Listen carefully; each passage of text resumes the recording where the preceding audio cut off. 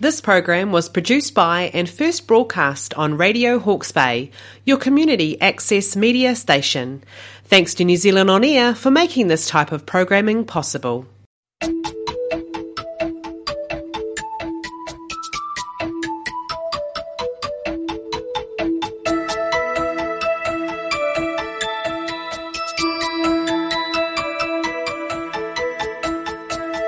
This is Jeremy Roberts on behalf of the Hawke's Bay Poetry Live Show, a program broadcast weekly on Wednesday afternoons at 2 p.m. You can also go to the website and click play or download as a podcast. My guest today is well-known, well-published Leonard Lambert of Napier. Leonard is, in fact, something of a rarity in the creative arts, in that he has also achieved a high level of success in another artistic field, painting. You might like to Google that. Today, however, we are focusing on his poetry. No surprise, as the show we're on. Welcome, Leonard. Thank you, Jeremy. So let's just open with a really basic one. How do poems come about? How do they begin for you? They come from all sorts of areas. A lot of mine come from dreams, really, which sort of hang around for a day or two. And maybe a line, usually a musical line will come up that won't leave me alone. And I burrow into that and add on to it and see if it goes anywhere. But there's usually one line or two, yeah. But it comes from some very obvious places too. So I'd actually like to start with this one, which is pretty unusual. Okay. And this came from an article in Hawke's Bay Today quite recently about the Smedley Station farm cadets. And it was... So it's just thoughts. It's called a thoughts on a photo of the farm cadets. So I'll read that. They look like the kids I looked down on at school, smugly certain, as we all were then, that intelligence could have only one residence and was not to be found in hands and arms or hearts. None of them looked too happy about the photo, the fuss.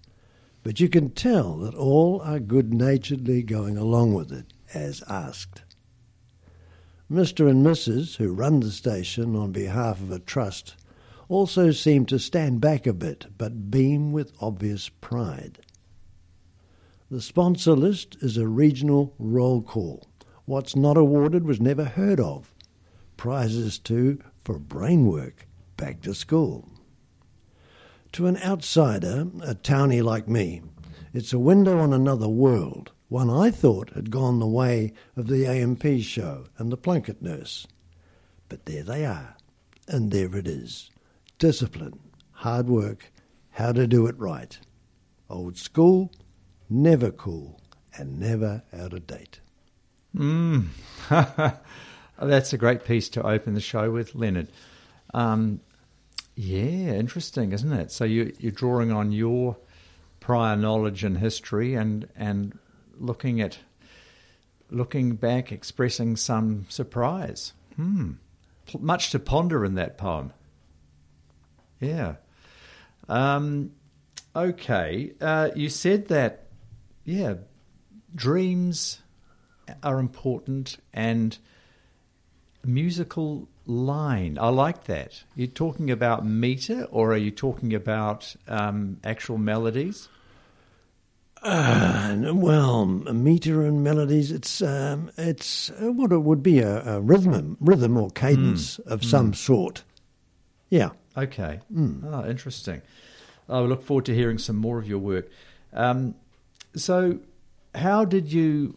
When did it really start for you? How did you start out? And when did the light bulb go on, or was it like that for you? How did you get into poetry and become a poet, a working poet?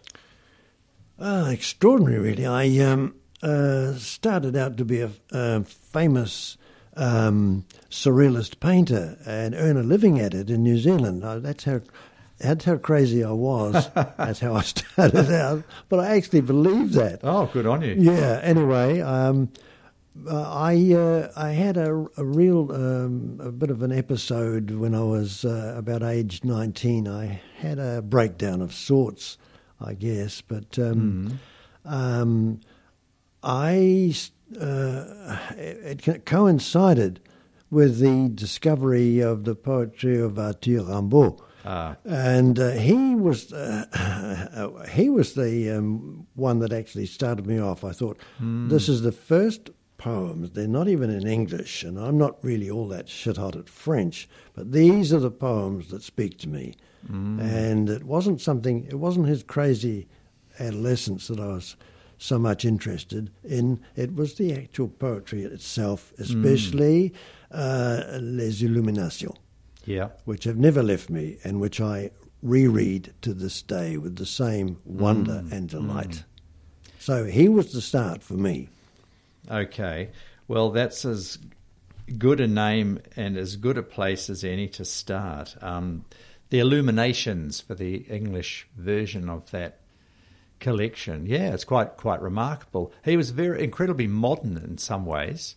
Would you agree with that? That the resonance, it just seems to be such a modern way of looking at poetry. Well, I don't know about modern, Jeremy. It hasn't aged. Well, that's probably what I mean. It was an instant classic. Bit of a prophecy in a way. Oh, yes. Yeah, absolutely. That's interesting. Many years ago I visited his grave in Charleville, and that was something really special. I went there. I went there. I walked there right across northern France when I was 20. Oh, good on you. Well, that's funny because he gave up writing when he was 20. That's right. Yeah. Okay. Would you like to share another one, Leonard? Sure, I would. Here's another one.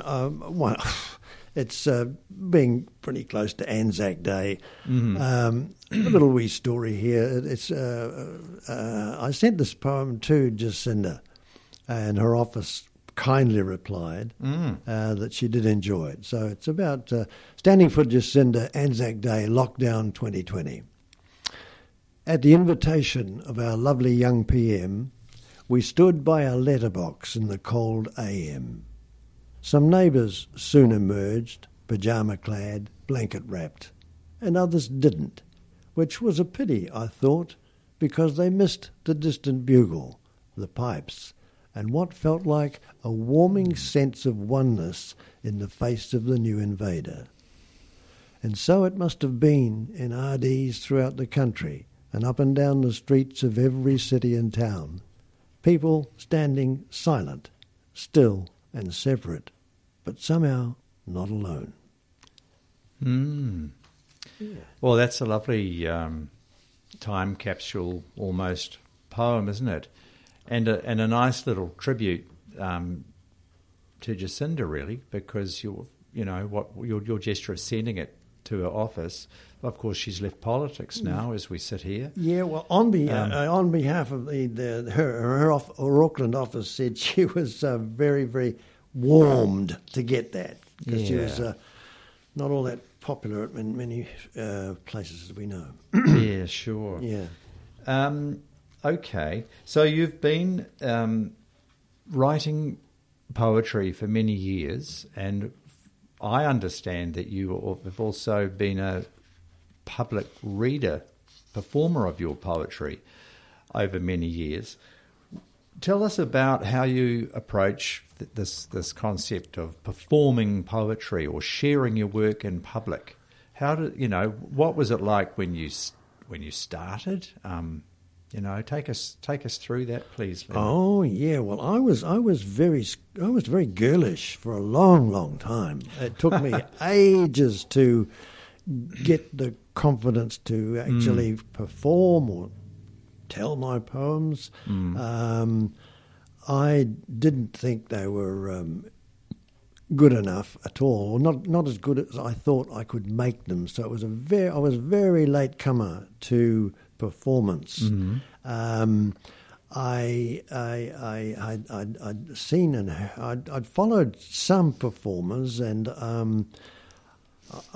for instance, the great trailblazer Sam, the great Sam, I thought, how come, he never does his best poems? They're all the ones that are sort of showstoppers and a bit showy. And I thought, isn't that funny? He he's got much better poems than that, but he's a pub poet and they're too quiet. I thought, well, I've got mixed feelings, misgivings and ambivalence about performance, watching and hearing Sam.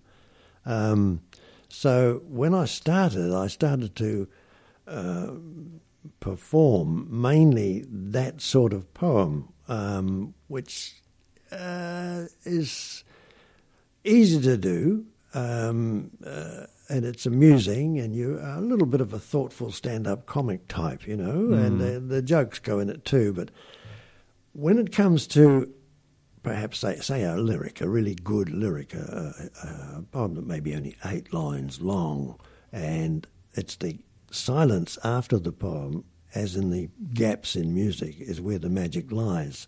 This doesn't happen easily in performance. So the other misgiving I have about performance, always have had, is that it's extremely hard to do justice to your poems. It's never quite good enough. The poems are always much better, and I never feel like I've done justice to them. So, yeah, and I was very, very slow coming to it. But then I found out when I got more used to performance and I started to quite enjoy it, despite my misgivings. I thought, you've got to road test a poem. It can't stay on the page, Yep. This is your thing too. Yeah. I've got to. It's got to be. How does it feel in the mouth? How does it occupy space? What is it like coming out of your mouth? You put it out there into the world, and you go home and you look at it and think, that was a bit, that's got to be rewritten. That was a bit weak. That sounded funny. Yeah. That line there should be at the end, not at the front. Yes, it's a good road test thing it is, for any poem. The ear sharpens up in live performance with an audience, doesn't it? There's Indeed. another sense you develop. Indeed. Yeah. So it has its value, and I recognise that. Oh, good. Thanks for that answer. Would you like to share another one now, Leonard? Yes, I will indeed. Yeah. I think this is one of the poems I'm most proud of. One of my favourites, personally. It's called Song at Summer's End, which is a nod to a similar poem by Rex Fairbairn. Too late in April, we came to a winter sea. We lay in the still warm sun, but the wind blew bitterly. Too late in April, the waves had washed themselves of us and all gone back to work, the daily grind, to silica, sand, to kelp and weed and rock. Too late in April, 2 summer dogs outran the day, went zoom, but the sea bit at their heels and the cold wind chased them home. Too late in April, the pippy beds sway out of reach, the rocking shoals. The factories of the sea retreat into their cold, their working cells.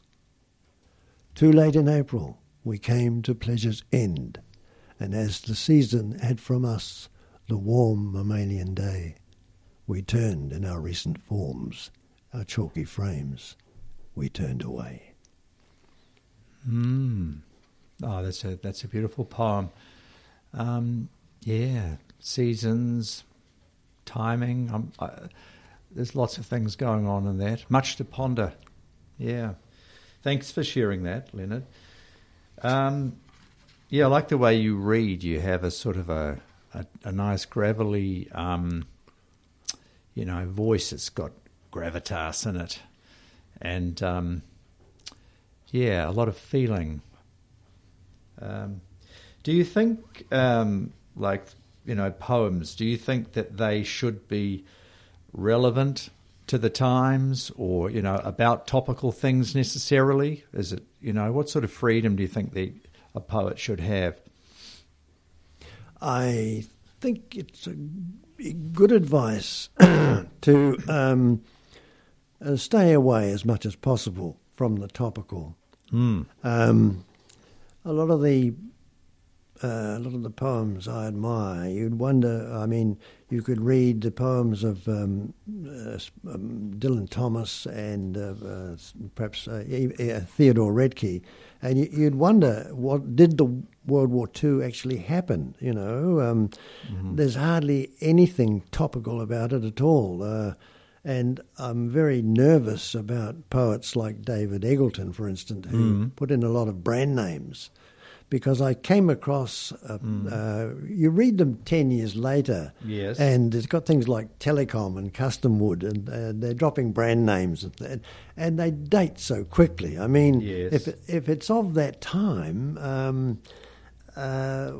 what are you doing? I mean, people won't understand that. What's Telecom? You know, 10 years hence, it's all gone anyway, and Custom Wood is now, for instance, MDF. That was that sort of thing. Some examples here. Yeah. Oh, no, that's interesting. So more sort of, you go more with timeless things that absolutely could have been written in 1920 or could have been written in 2020. Or 1601. Yeah, jolly good. All right, well, let's roll on with the reading, please, Leonard. I'm sure that our listeners are enjoying these. Okay. This is the title poem from a book of love poems called Skywire, which you can get at Wardini's, actually. Okay. And this is the title poem. This wire, the blue one, what's it for? I never knew. Redundant, the Sparky said. Don't worry about it. So I never did. Never till I met you. The Skywire, you mean? God, you said, and laughed. I've got one too. Let's connect. We did, and rewired. We flew. Oh, lovely. Yeah. No, very, a lot of wit. So does that sort of, those little changes, gear changes, if you like, rubbing things up against something else, does that come naturally to you? Do you have to sort of work at it? It's just pure inspiration. Pure inspiration, yeah. Yeah. I'll give you another love poem here. Yeah, sure. This is called This Present Wind. Wild outside our bed of love, wind plays the strings of memory.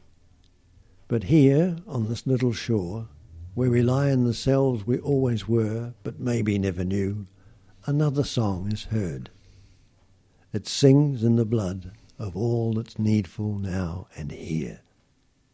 So let the wind cry it's lost and gone, it's never to attain. We'll hear it fade at last, like something outfaced, rebuffed, leaving you and me alone, love, this present wind and us.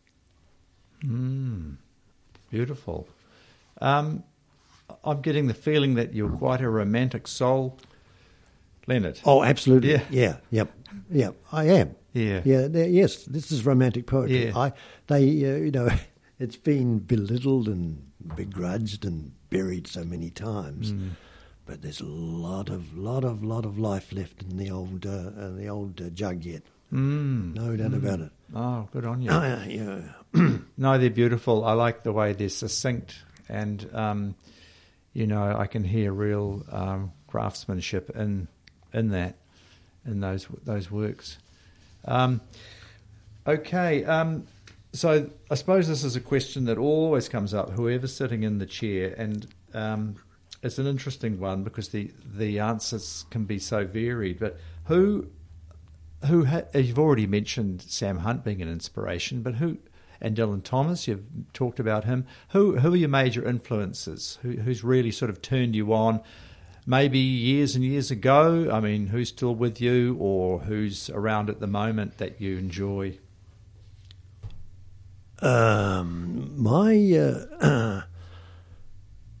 My major influence, oddly enough, was the discovery of Shakespeare's sonnets. Ah. And I would even go so far as to say as English literature is all footnotes to Shakespeare's sonnets. I think they're that wonderful.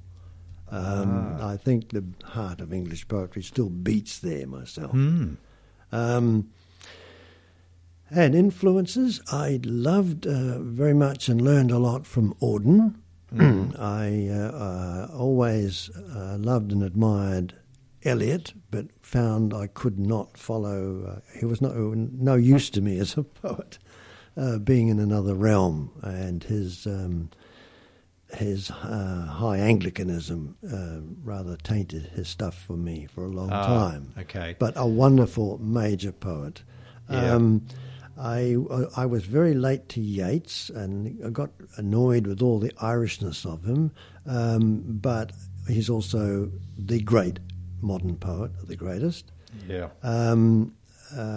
Coming forward a bit, I always loved Larkin, but it took me a while. It took me a while to lower my sights. I was after loftier things when I first encountered Larkin, and I was really put off. But man, did he grow on me, and he's great. I loved, I still do, Hughes and Plath. Yes. I love them both. Ted Hughes, it's interesting, I came up with the phrase last night. Ted Hughes wields language. Language wields Sylvia Plath. So I think I think she's the greater poet. I think there's a touch of real genius in the works of Sylvia. Yep. If you go beyond the sensational ones like Daddy. Yeah, the famous, the most accessible ones are somehow the most famous ones, and they've got the almost. Oh, look! It's the story is so well known. It's almost a cliche.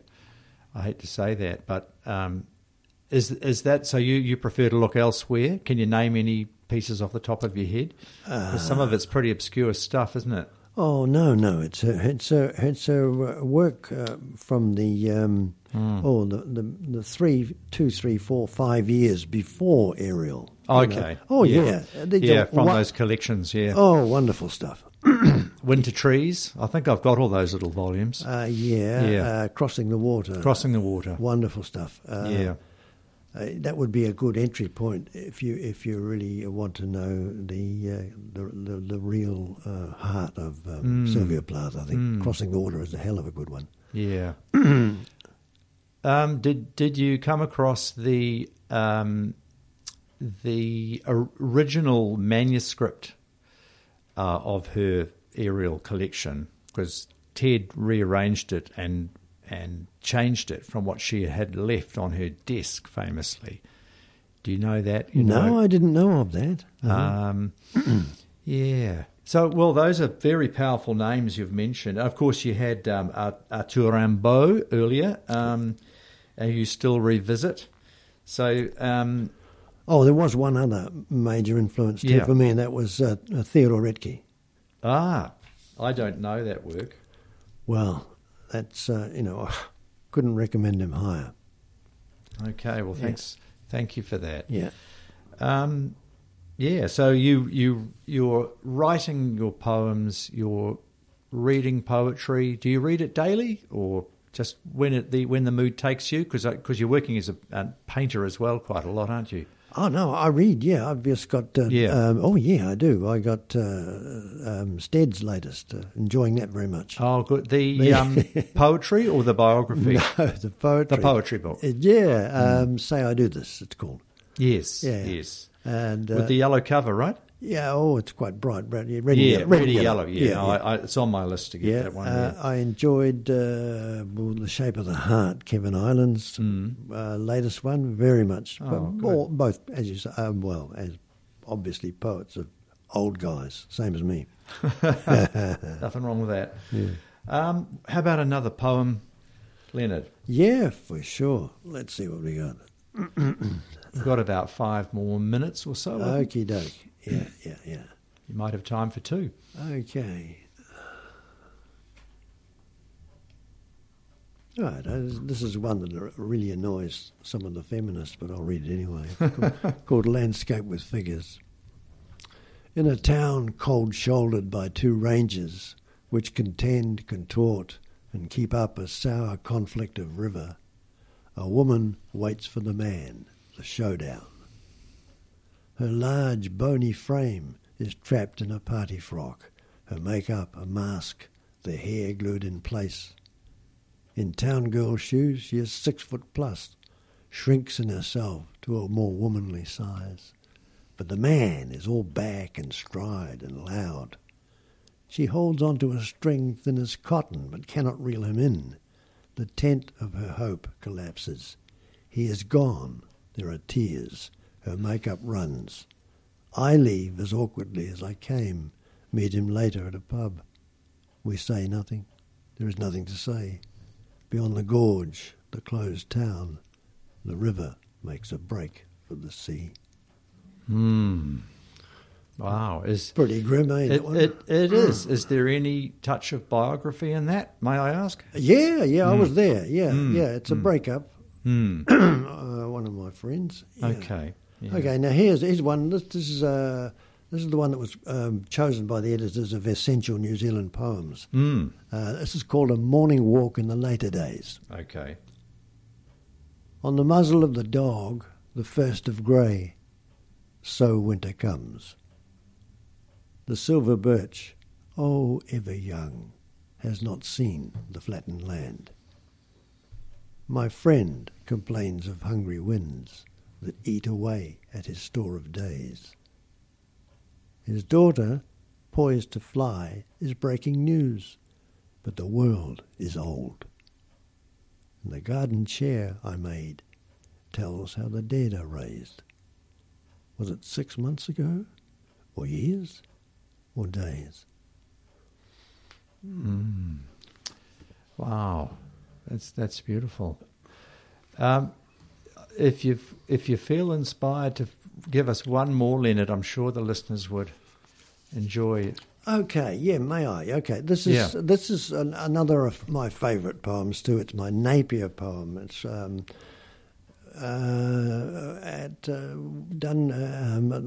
at Norfolk House, 1989. It's called Somewhere in August. Somewhere in August, the sea comes pouring through the town. Faded signs revive, boarding houses bloom. Warring down-at-heel couples call it a day. Old Barry peeps through semi-sober eyes, half decides to flag it away. A low background roar swallows jackhammer and drill. Cloudy workers whistle and call. 20 feet today is a dizzy height. Dalliance and bow fill the slow, easy air. Follow winter-clad women in the softening light. With the low-running sea almost blue, and the salt thick on windscreen and window, freighting a steady breeze, a mariner's wind, on a certain Friday, somewhere in August, spring of all things comes urging inland. That high-rolling summer that sweeps through the suburbs like lotto, that raps and bangs up and down the land, demanding play. That's another world, a big loud bugger more than half a year away. But the body knows, and the whole town can feel, despite the forecast rain, the chill, and the sun only weakly shining. Out beyond the bare-masted trees, somewhere, some tide is turning. Napier poem, how lovely.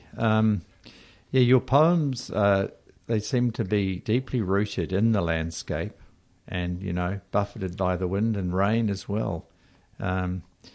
Your and the people, your closer observations of people and what they're up to. It's very much humanity speaking, I think, Leonard. Indeed, yeah. What would I say? I've got a little couplet that sort of tries to explain what I do and how I do it. Is in my poetry, in my poems, I kiss the world or try. In my art, I kiss the world goodbye. That's more or less does it. Oh, that's a great way to sort of almost wrap things up, because we've got a little treat, listeners. We're going to finish the show with a musical recording of a poem that Leonard has recently made called Fugue. And so, Leonard, is there anything you'd like to say about this and who's accompanying you on the track? Yes. Well, the musical part of it is all arranged and invented and composed by Scotty Smith, lead man of the Carwickers at his Sugarloaf studio. And Scotty has done the poem proud, I think. Oh, thanks very much for that. So thank you, listeners, and we'll catch you next time. So here is Fugue by Leonard Lambert.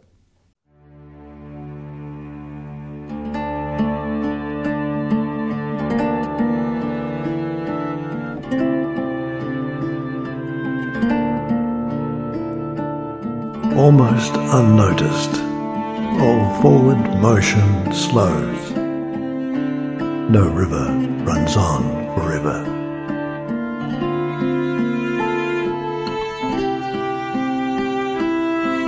Stories that swelled and flowed and filled our world have spilled and spent their motive power. No river runs on forever.